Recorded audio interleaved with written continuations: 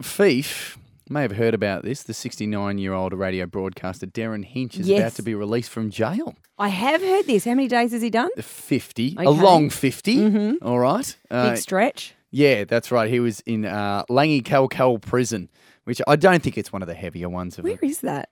I don't know. Sounds like Phuket. It's a resort. He was drinking Mai Tais. If anything, he just wants to sober up.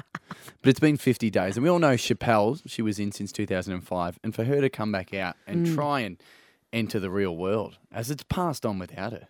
She's, by all accounts, struggling. And she was. And she needs the help.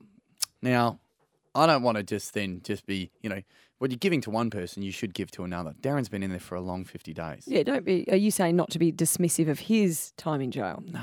Okay. I mean, if you've got to help a brother out, because he might understand what this world is like now. So I've just written Derryn a letter. Dear Derryn, you've been in jail for 50 days. 50 days? Will you even recognise the outside world? So many questions. What happened to Toyota? What's going on with Qantas? What's a Tinder? Tell you what, I'll fill you in on some bits.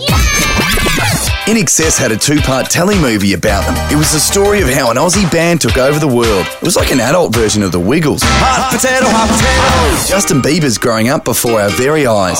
He's such a quick learner. You made it into jail at 69, but it looks like he's going to do it before he's 21. You probably don't even know how Laura Bingle asked a paparazzi photographer to stop video cameraing. Video cameraing! The guy didn't stop. He wasn't using video, and cameraing isn't a word. She's so creative. She makes up words like Shakespeare or a parrot. Stop video cameraing me! There's so much more I can tell you. Like you probably don't even know about all the medals we didn't win in Sochi.